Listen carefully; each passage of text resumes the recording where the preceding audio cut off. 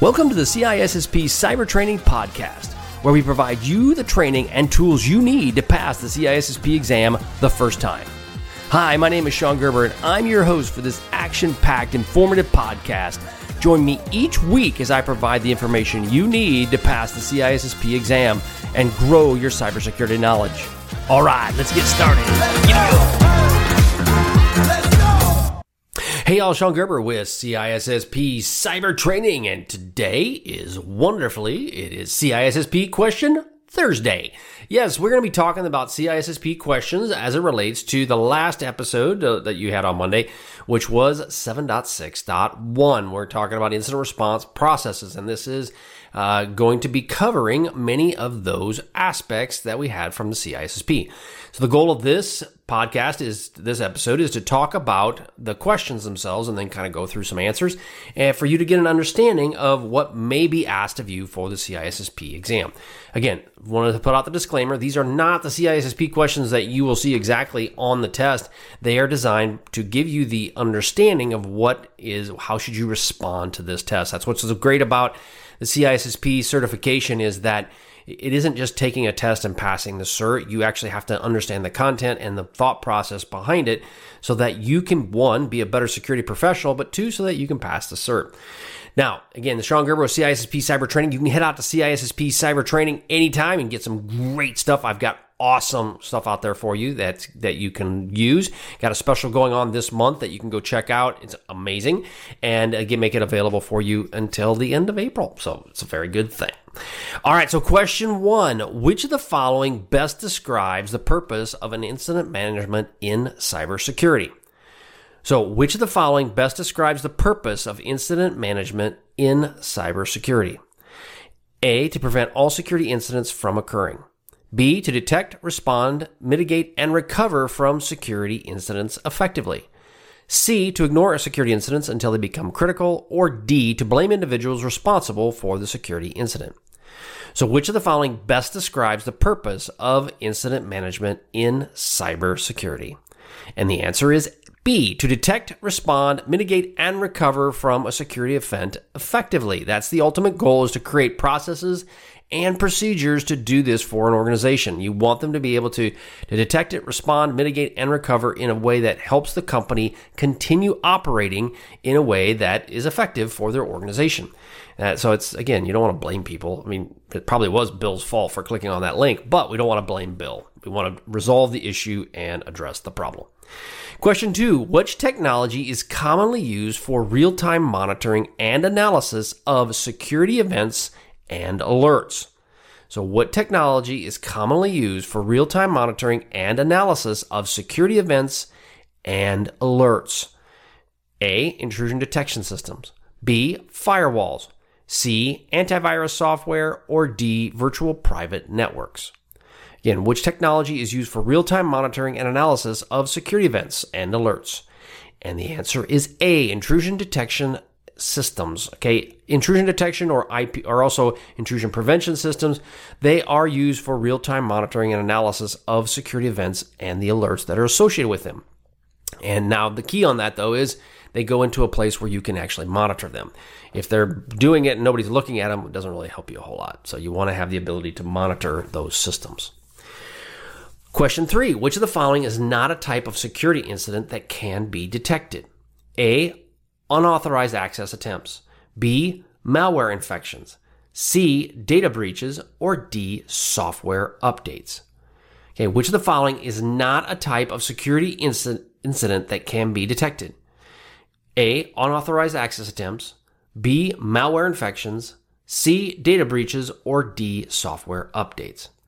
So, which is not a type of security incident? That would be a software update. These are not typically considered a security incident, right? They're rather a routine maintenance. But the other 3 were security incidents. So, the one thing is you want to read through that question too fast and go, oh, okay, I'll pick on something real quick. Now, these all made sense, right? That why you wouldn't do that. But you read the questions, you want to take your time. You have about a minute for each question. So you have plenty of time to read the question and then make a proper response. Question 4, what is the immediate priority upon detecting a security incident? A, notify the media. B, activate the incident response team. C, ignore the incident and continue on normal operations, or D, delete all logs and cover up the incident. Probably D if you are the bad person that did it. Maybe you might do that, but that even then you should not do that. That's a bad idea. So what is the immediate priority? The immediate priority is B, activate the incident response team or process. You want to ensure that that's enabled. One, you need to have one, and two, you need to test it, but you need to activate it once something happens to ensure that proper notification is occurring, both internally and externally. Question 5. What does incident categorization and prioritization help with during the incident response process? A, ignoring less severe incidents. B, identifying root cause of incidents. C, prioritizing response. D, delaying response actions indefinitely. What does the incident categorization and prioritization help with during an incident response? And the answer is C, prioritizing the response efforts and resource allocations. So when you deal with prioritization, you're going to have a lot going on during an incident. You're going to want to prioritize your efforts and ensure that the proper resources are dedicated to the event. And then that's going to require allocation of these resources based on the urgency of the incident. Question 6. Which of the following is not a mitigation strategy for addressing security incidents? Question 6. What is it not a mitigation strategy for addressing security incidents? A, ignoring the incident. Ignoring is never good. So, you know, that's probably it. But ignoring and hoping it resolves itself, that will not happen. B, isolating the affected systems or networks. C, implementing temporary fixes or workarounds. Or D, collaborating with external parties for mitigation efforts. So the purpose of this question is, one, obviously it's a very easy answer, ignoring the incident. That's not a mitigation strategy. But the goal of this question is to highlight the fact that there are 3 things you could do to mitigate the issue.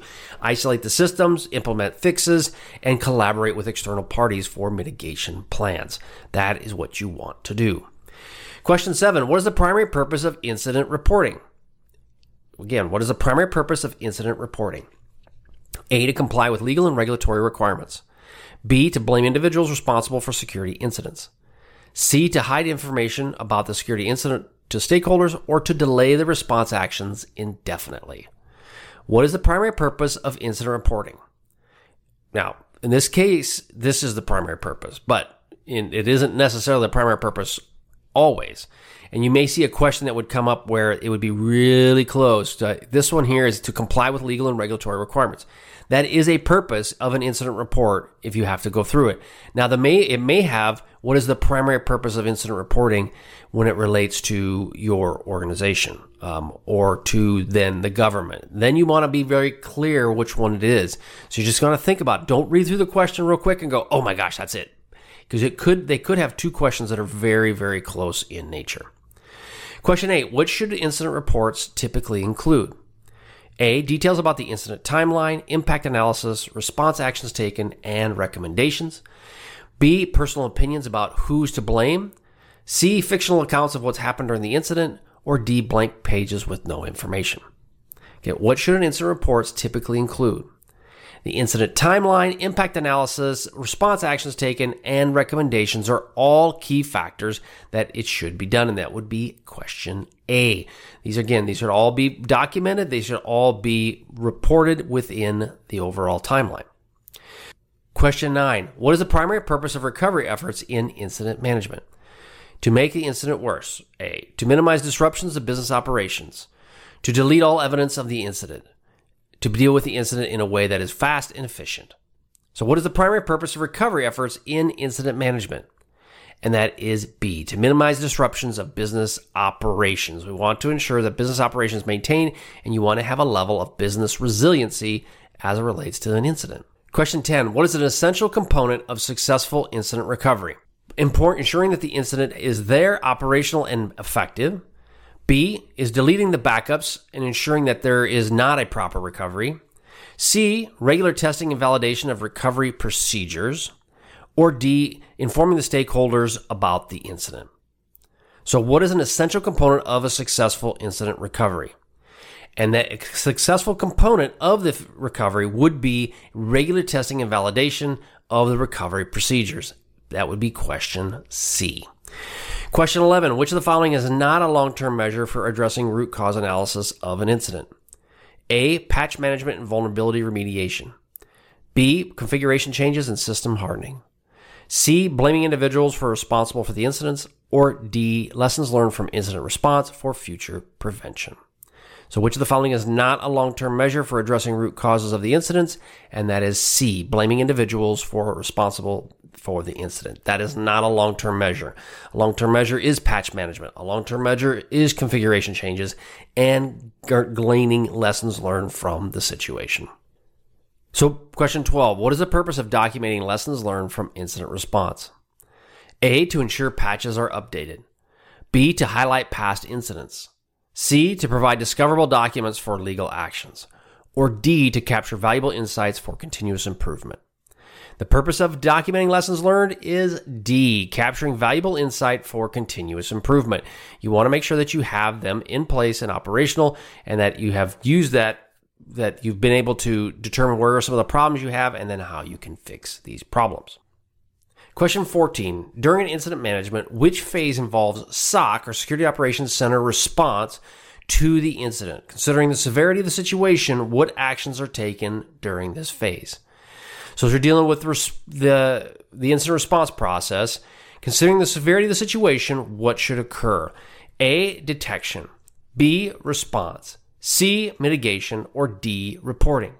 So again, you have a SOC involved. Now, what action should be taken during this phase? And it would be B, response. Your Security Operations Center will respond to the incident. And if you don't have one, that may be something to consider, but you want to have them respond. And they are done this through SOAR, which is a Security Orchestration, Automation, and Response process. Now, this is where an important factor comes into, and they will be able to gather evidence and be able to drive the overall plan. Question 15. Which of the following best describes an iterative nature of incident management? A, incident management is a one-time activity. B, incident management requires continuous monitoring and improvement. C, incident management should be ignored after the first incident occurs. Or D, incident management is only necessary for certain types of security incidents. So question 15, which of the following best describes the iterative nature of incident management? And the answer is B. Incident management requires continuous monitoring and improvement. Again, the cybersecurity threats are always changing and they are evolving, so it does require this level of continuous monitoring and improvement. All right, that's all I have for you today. Again, go to CISSP Cyber Training. You can go check out what I've got there. I've got some great things. I've got a Valentine's Day special that's going on right now, 30% off my bronze package. It's available to you. Go check it out.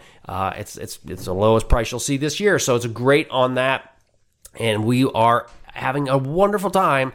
But go out there, check out CISSP Cyber Training, and we will catch you on the flip side. See ya. Bye. Thanks so much for listening today, as it was my pleasure to prep you for the CISSP exam. But are you interested in some free CISSP exam questions? Head on over to CISSPquestions.com and sign up to join my email list, and you will gain access to 30 free CISSP questions each and every month.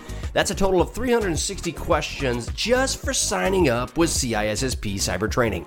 You will also gain access to other free resources, so just head on over to freeCISSPquestions.com or CISSPcybertraining.com and sign up today. All right, have a wonderful day, and we'll catch you on the flip side. See ya.